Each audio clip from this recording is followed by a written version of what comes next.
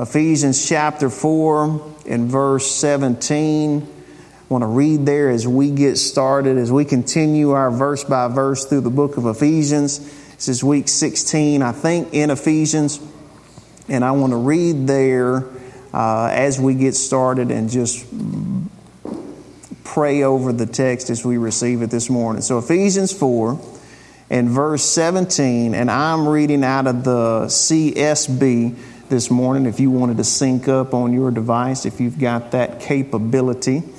But Ephesians 4 and verse 17 says, "Therefore I say this and testify in the Lord, you should no longer live as the Gentiles live, in the futility of their thoughts.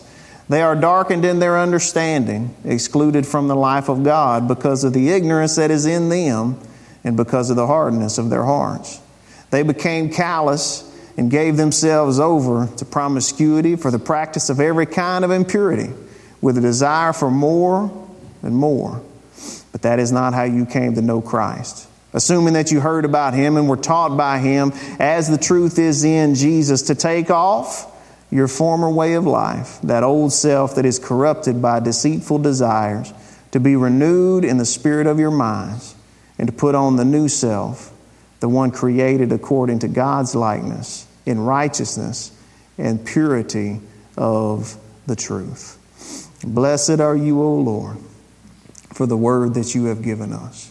I thank you that it's Scripture that we can hold in our hands and carry about with us, and yet it's the most powerful and most alive thing that we have access to in this life.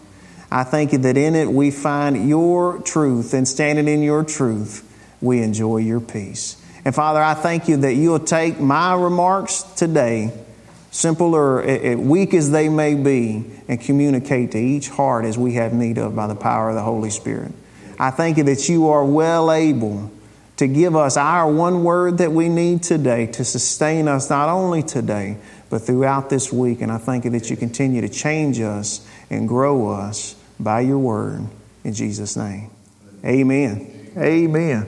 That's a big chunk of text right there. We're going to just start on it today. How about that? Y'all know how that goes. But have you ever been scared to ask a question because then you'd know the answer? Right? Have you ever been scared to ask something because then you'd know the answer and then you'd be accountable for the answer that you now know? One of the questions that we'll see answered as we continue into the second half of Ephesians is all of this that we've seen in chapter 1 and 2 and 3. All of these things that we've seen about how big God is and all the things that He's done for us in Christ Jesus to save us and deliver us. How then should we live? How then, with all that in view and all that in mind and all of that in place, how should we live? Galatians 2 and 20, and I'll turn there. You don't have to turn there. But I want to read it because it was on my heart this morning as I was going back over this. "I've been crucified with Christ, and I no longer live, but Christ lives in me. The life I now live in the body, I live by faith in the Son of God, who loved me and gave Himself for me. I do not set aside the grace of God, for if righteousness comes through the law, then Christ died for nothing. So how do I live this life? By faith in the Son of God, not setting aside grace." Amen. So when we see this first line of verse 17, "Therefore I say this and testify in the Lord, you should no longer live as the Gentiles live," something stuck out to me. He said, no longer live as the Gentiles live, Gentiles being outsiders, somebody who had no relationship or access to God Almighty. He said, no longer live as the Gentiles live. They were Gentiles. He's writing this to people that were Gentiles. Or that's where they started. Remember, we'll look real quick And then I'm going to be done flipping and flopping pages for a little bit. In Ephesians 2:17, he said, He came and proclaimed the good news of peace to you who are far away. That's the Gentiles. And peace to those who were near. For through Him we both have access in one Spirit to the Father. So then you are no longer foreigners and strangers, but fellow citizens with the saints and members of God's household. And then you look at verse 7 that we read here a few weeks ago. Grace was given to each one of us according to the measure of Christ's gift, including those who were Gentiles, those who were far from God. See, they were Gentiles, but by grace, they weren't anymore. Amen. They weren't anymore. If you went back to chapter 2 and verse 13. Now in Christ Jesus, you who were far away have been brought near by the blood of Jesus Christ. You who were far away have been brought near. So we're going to think about just a little bit the first part of this morning on the grace of I used to be a Gentile and now I'm not anymore. I was far away from God. I was separated without hope and without God in the world. That's what it says if you went back to verse 12 of chapter 2. I was without hope. I was without God in the world, but by His grace, I'm not that way anymore. And the gospel part of it is we deserved to be far away. See, this is not the story of the long-lost little princess where you were just little sweetie precious and you got separated out from Daddy God, right? And you're just over here living amongst the poor folks. And then it's not a Disney movie. We deserved to be separated. In our sin, we deserved to be without hope and without God in this life. But God, who is rich in mercy, right? Through Christ forgave us our trespasses, graciously brought us into the family and adopted us and treated us like we had always been there. These are the realities that we've seen play out in the first 3 chapters of the book of Ephesians. We deserved to be separated, but He graciously gave His only begotten Son, that whosoever believes in Him would not perish but have everlasting life. And by that grace we're saved, and by that grace we are changed. It's just we sang it this morning. Your grace changes everything. Your grace changes everything. It's the salve that heals the heart of every believer and transforms us into what we were supposed to be in Christ Jesus. Last week, Kemper called me the grace and mercy preacher. It's because the more I look at it, the more beautiful it looks. The more I look into it, the bigger it gets. And I can't stop talking about it. Because it's by grace that He saved us. It's by grace that He sustains us, holds us together, and sanctifies us. Changes us from what we were into the image of Christ Jesus.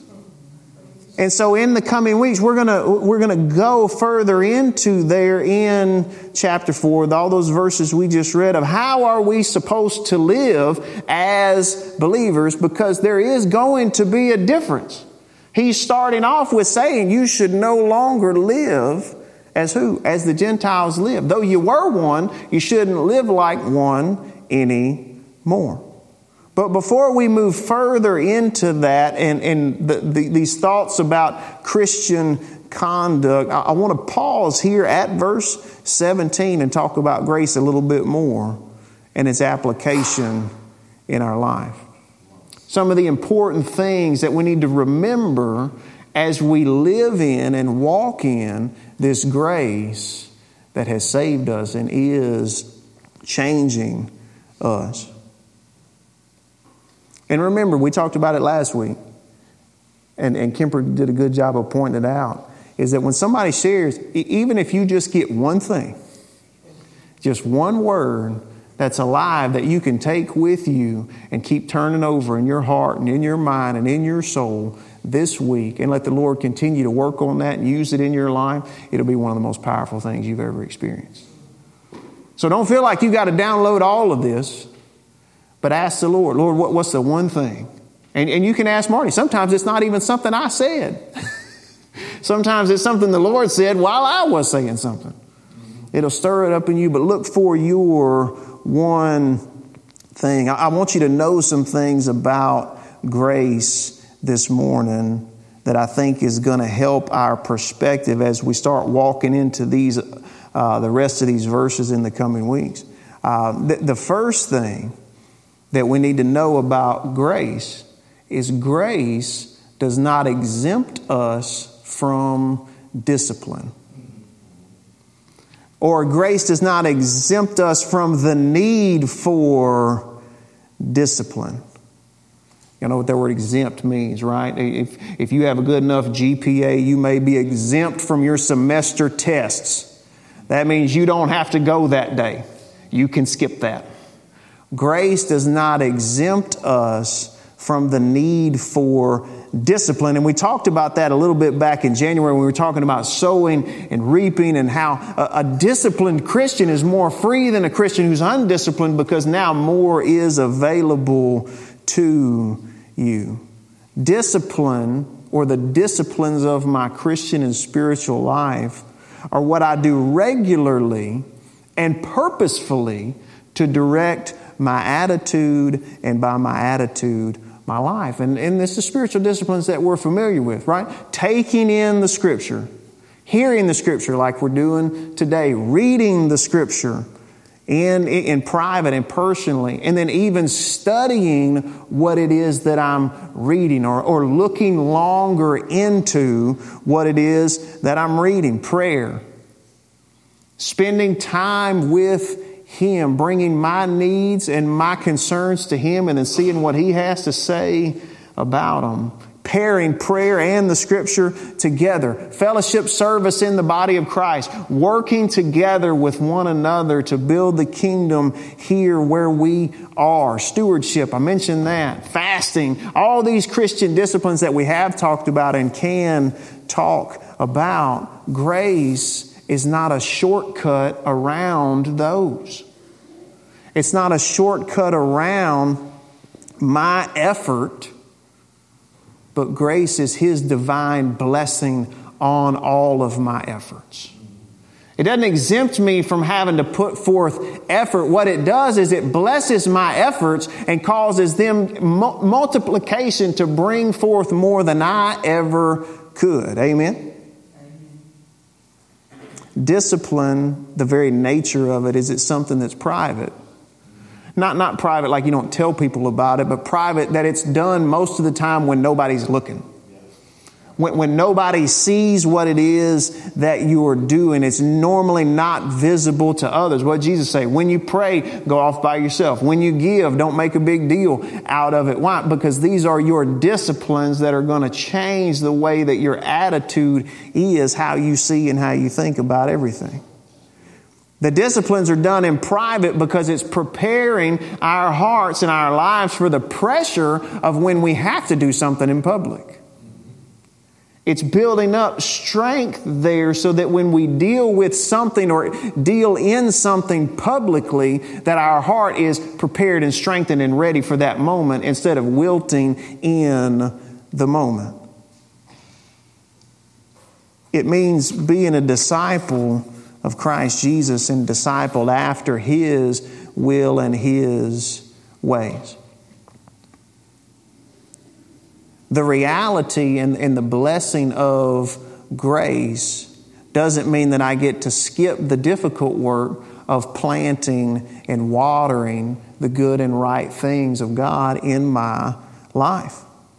Planting the seed of grace in my life and in the lives of others. What it means is there will be a divine blessing on the result. That's what the grace of God means when it comes to those disciplines. And remember, disciplines, they're small.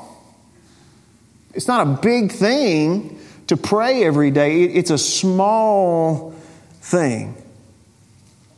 It's unimpressive just in itself.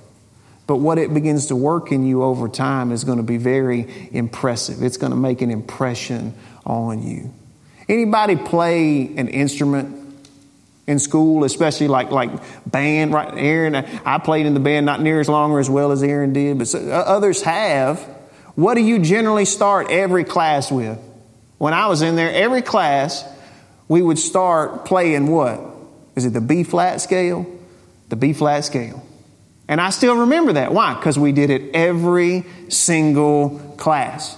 If you gave me a trumpet right now, 20 however many years later, we're not going to count them, I could probably play most of it. Why? Because every time, you just learn. And the ones that were best at it in the class were playing it. The ones who were worst at it in the class were playing it. I'd be willing to bet if you go to the major orchestras and symphonies and you show up at the beginning of their practice, what are they going to be doing? A repetitive scale over and over and over. Even though they are some of the best of the best of the best, it's still rooted and grounded in the everyday, ordinary discipline. These things that build upon each day, day after day, that you don't take much notice of, that there's no prize for. There's no prize for basic discipline, and it's done in private. But what these disciplines do is they keep us in an attitude of humility each day, because we understand I need the basics every day. I need the basics every day. And it renews my mind, strengthening my understanding of Him, talking about my Christian disciplines, what my life in Him looks like and what my place in the world is. Again, they're small by themselves, but they have a giant part in your life. Just like the difference between a seed and the plant that grows from it. The disciplines start out, they're just really small. They don't seem like they're going to do very much. But over time and built up, you'll see strength, you'll see ability, you'll see capability that you wouldn't have otherwise had because you engaged in them. Right? Different example. If you weren't in the band, maybe you played football. We just had the Super Bowl here not too long ago. I guarantee you, all of the ones that were in that ball game, especially the ones that are successful, the ones who compete day in and day out, they're still doing the things that they learned in junior high school at the beginning of a practice. What are they doing? All right, let's stretch. Why? Because I need to make sure everything's loose. I don't want anything to be harmed in what I'm doing today. I want to be most prepared for today. Patrick Mahomes still has to study his playbook. Even if he breaks loose and doesn't follow the play, he still has to study it. Right? He's still training it. Doing what? Doing the same things that they teach in junior high school, even though he's got this great ability. What we need to see and understand is even that ability, which he has natural ability that I can't match, but all of that ability that's been given to him by grace, if it wasn't standing on top of all of those everyday, ordinary disciplines, you wouldn't know his name. Because I've seen it. I've seen athletes come through here that could have played with him in the NFL, but wouldn't adopt the disciplines that every day when nobody was looking to build up the inner strength that they would need to, when things went public, they could handle it, and they didn't ever get to make it there.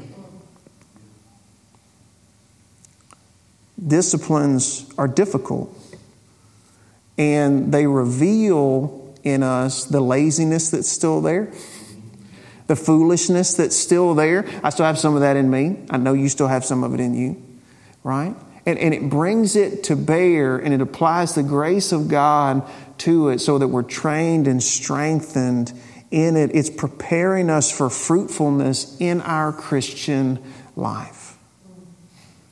And again, it continues to bring about humility. the more you engage with Scripture, you're always going to be bumping up against your limit. No matter how far it is you've walked with Him, no matter how far it is you've come with Him in this life, He's always bigger, He's always greater, and you're going to constantly be faced with the fact how much bigger He is than you. The more you push against that, you're always going to be bumping your limit. So when you're feeling that, don't be surprised. Because that's the way that it works. He's constantly got you growing and bumping up against that next level of growth where you always feel like, have I even grown at all? But when you look back, you're like, oh yeah. Yeah. Because I used to be way back there at this. I'm not all the way home yet, but I'm not where I once was. It just reminds me so much of how reliant I am on Him. Again, talking about that grace, He has graciously given us these disciplines to walk in, and day by day, step by step, one at a time, He's teaching us more and more about grace and faithfulness through these everyday, ordinary disciplines that we engage in. So the first thing I want you to understand and remember about grace as we're walking through all of these things in the coming weeks is grace doesn't exempt us from discipline, and it doesn't shortcut our efforts in it. What it does is it blesses and multiplies it in a way that we could never hope to do on our own. That's number one. The second one, and I'll start it this way. We have a generation right now that has more information on mental health than ever before. We have more tools and access to more resources in the area of mental health. I don't even know if that was a word when I was in school. Mental illness was, mental health wasn't. So that just shows you how far we've come, right? More than ever before. I don't think anybody would argue that. And yet, they are also the generation in the most distress in that area. Why? You ever asked that? Why?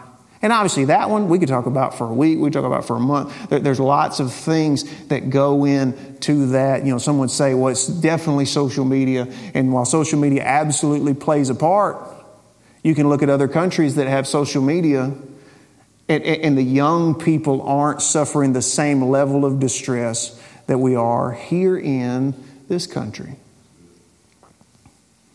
So why? Why? And again, lots of reasons, lots of things we could talk about. I'm going to posit one today.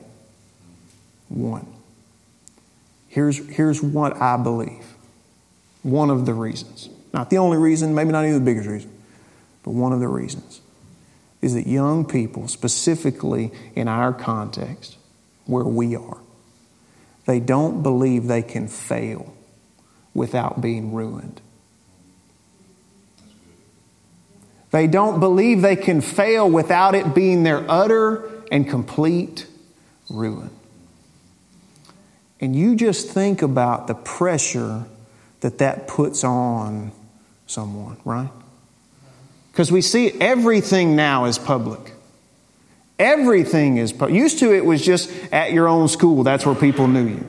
Or in your own town, that's where people knew you. And now everything, seemingly, is absolutely open for public consumption and judgment. And they realize that, and they don't believe that they can fail without being completely ruined. And so what develops from that? An extreme anxiety around performance. Extreme anxiety around my performance and what I do. And what we know, if you're older, we know for sure that none of us is perfect. Amen. And we're all going to fail. Grace doesn't exempt me from failure. It gives me hope in it. It gives me hope in it. One other thing I'll tell you, just in getting in the what do they call it, the head shrinking world. So, something studies are showing is that young people that come from authoritative, conservative households have, by and large, better mental health than people who come from everything's open to you, there are no boundaries, liberal households. Which doesn't seem like that would make sense, right? It seems like if you got to do whatever you wanted, then you would feel better than if you were any type of constrained. But what they're seeing is, and again, not authoritarian, not I'm a dictator, but I set down rules, and more important than the rules, I set down parameters and guidelines, and I say, stay in this lane.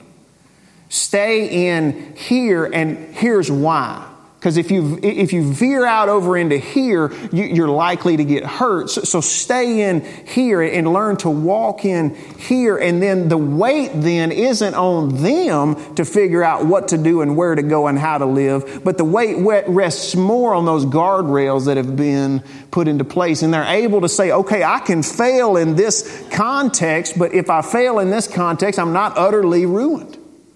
But in the other side, it's like, hey, you can do anything you want, everything. No, don't withhold anything from yourself. Don't hold anything back. But yet you also see over here, if you cross a line that you didn't know was there, you might get crucified.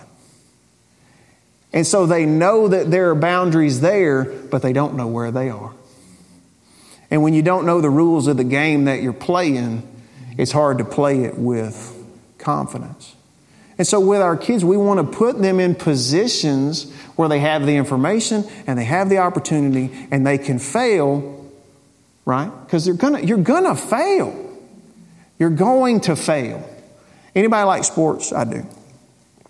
I looked up who has the best career batting average in Major League Baseball all time. All time, best career batting average. We know what batting average is. It's when I get up to the plate, how often am I recording a hit?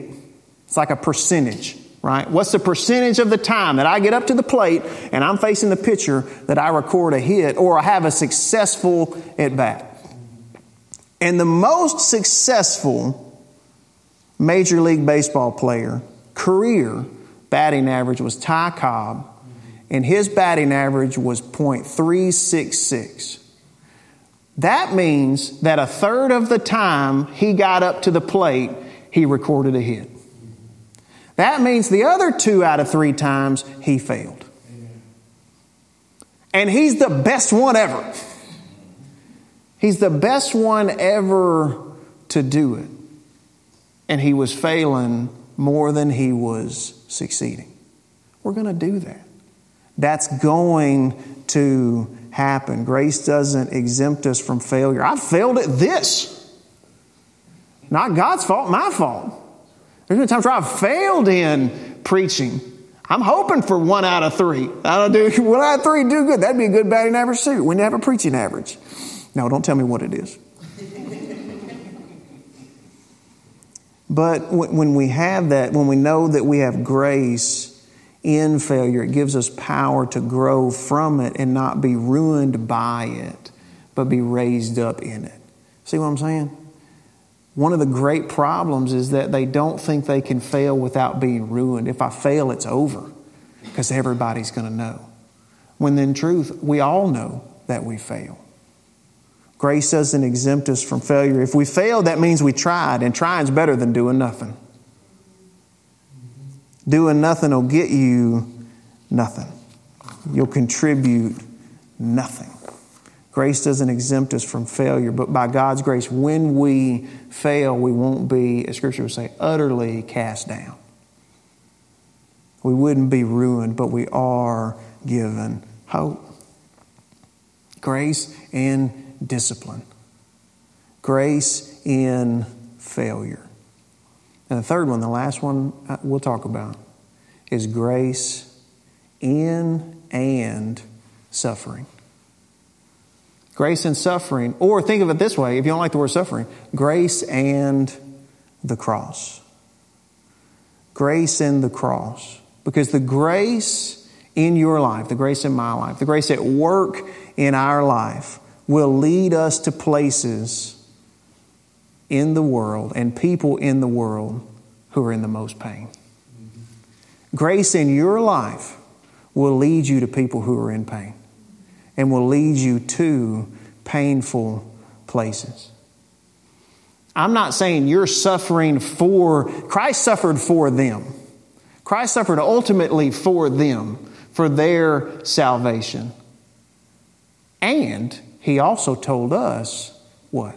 Take up your cross and follow me. Take up your cross and follow me, calling us to serve others. The grace that is upon your life, which we saw earlier in chapter 4, that we all have a work in the ministry. That we're equipped as saints in gatherings like this for the work of the ministry. And the grace on your life will draw you into the pain and the suffering of others so that you can help bring an answer, so that you can help bring peace. And listen, you're going to get close to it. And being close to it, it's impossible not to be touched by it, isn't it? How can you not be touched by it? But you're there, and you're especially graced to be there, to plant grace and hope in the midst of sorrow, in the midst of pain, in the midst of difficulty. You will find the grace on your life will draw you into other people's broken situations, other people's difficult situations and painful situations, so that you can be an answer there. And glory will come from it to God the Father. I'll give you an example of this. I preached my first sermon in this sanctuary in December of 2004. It's a few years ago now. December of 2004 as a much younger man.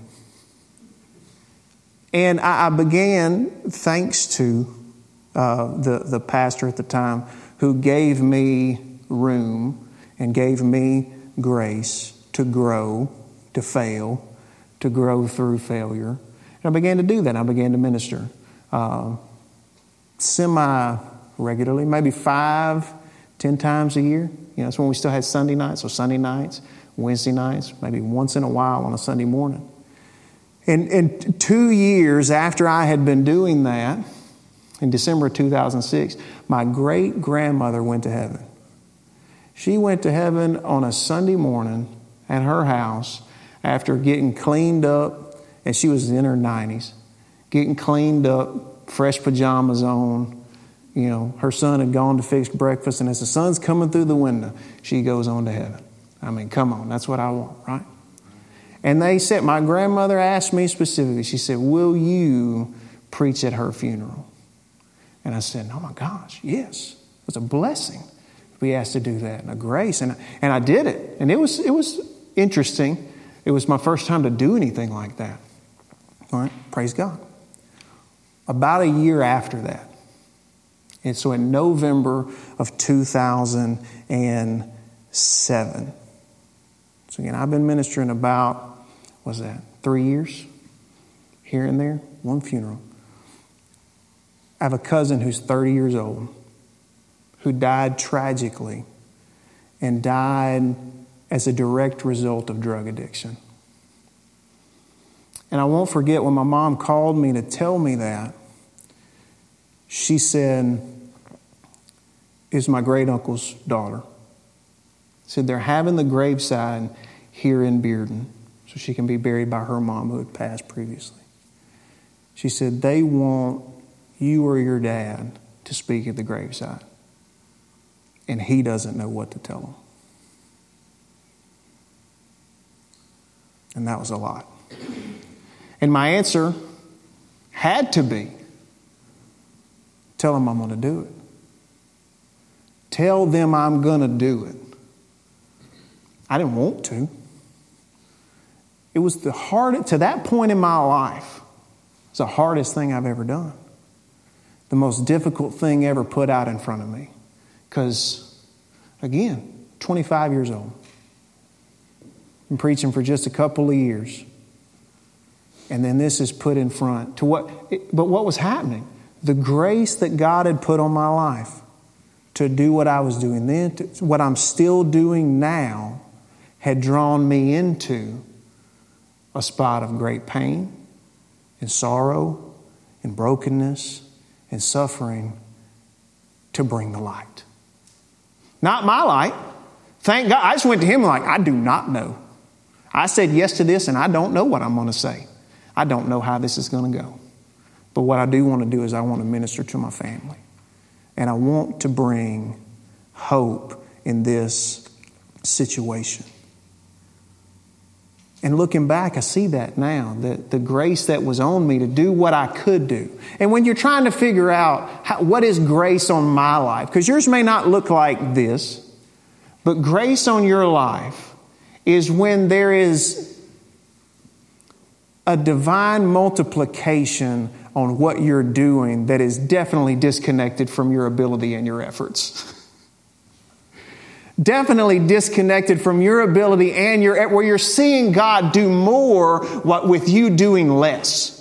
Like, I feel like you're taking what I'm doing and just making it do so much more. That's where you see the grace of God on your life. And that's a big key to figuring out, Lord, what do you have for me to do? Where do you have me graced to minister? Because there is grace on each one of our lives. I don't have to guess at that. That's not prophetic. That's biblical.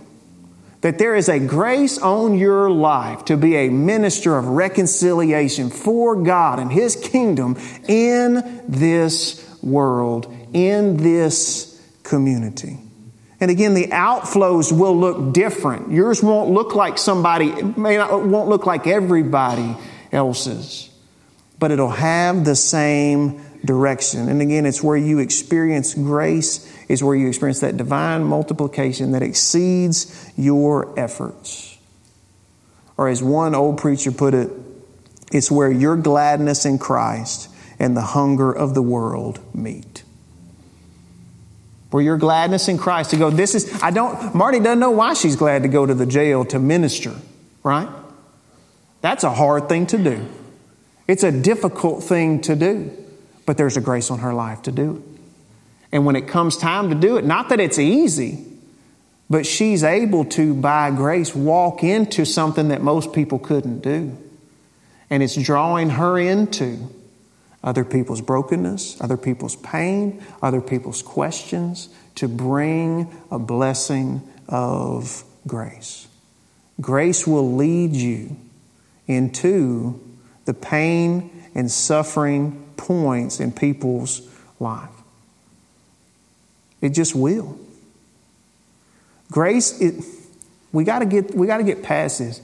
Grace will not restrict life to just the activities that you enjoy. Grace is not going to do that. If that was your expectation, you're going to be disappointed. It's not just, now you will enjoy the results of operating in the grace of God in your life. But it's not just limiting your activities to just those things that you enjoy. That is not what ministry is. And again, we all have one. We all have one.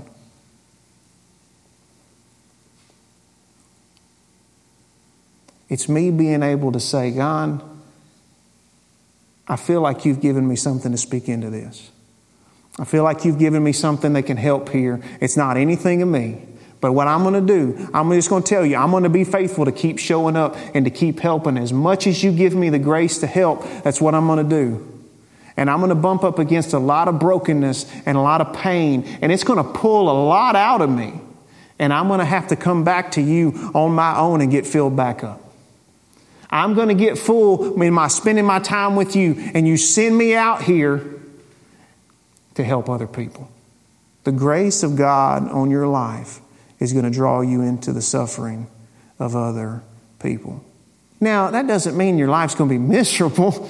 There's plenty of enjoyment. There's plenty of laughter. There's plenty of fun in this life. But understand That you don't turn away when it looks like, good, I don't know about this. I better call just the pastor's going to have to handle this one, right?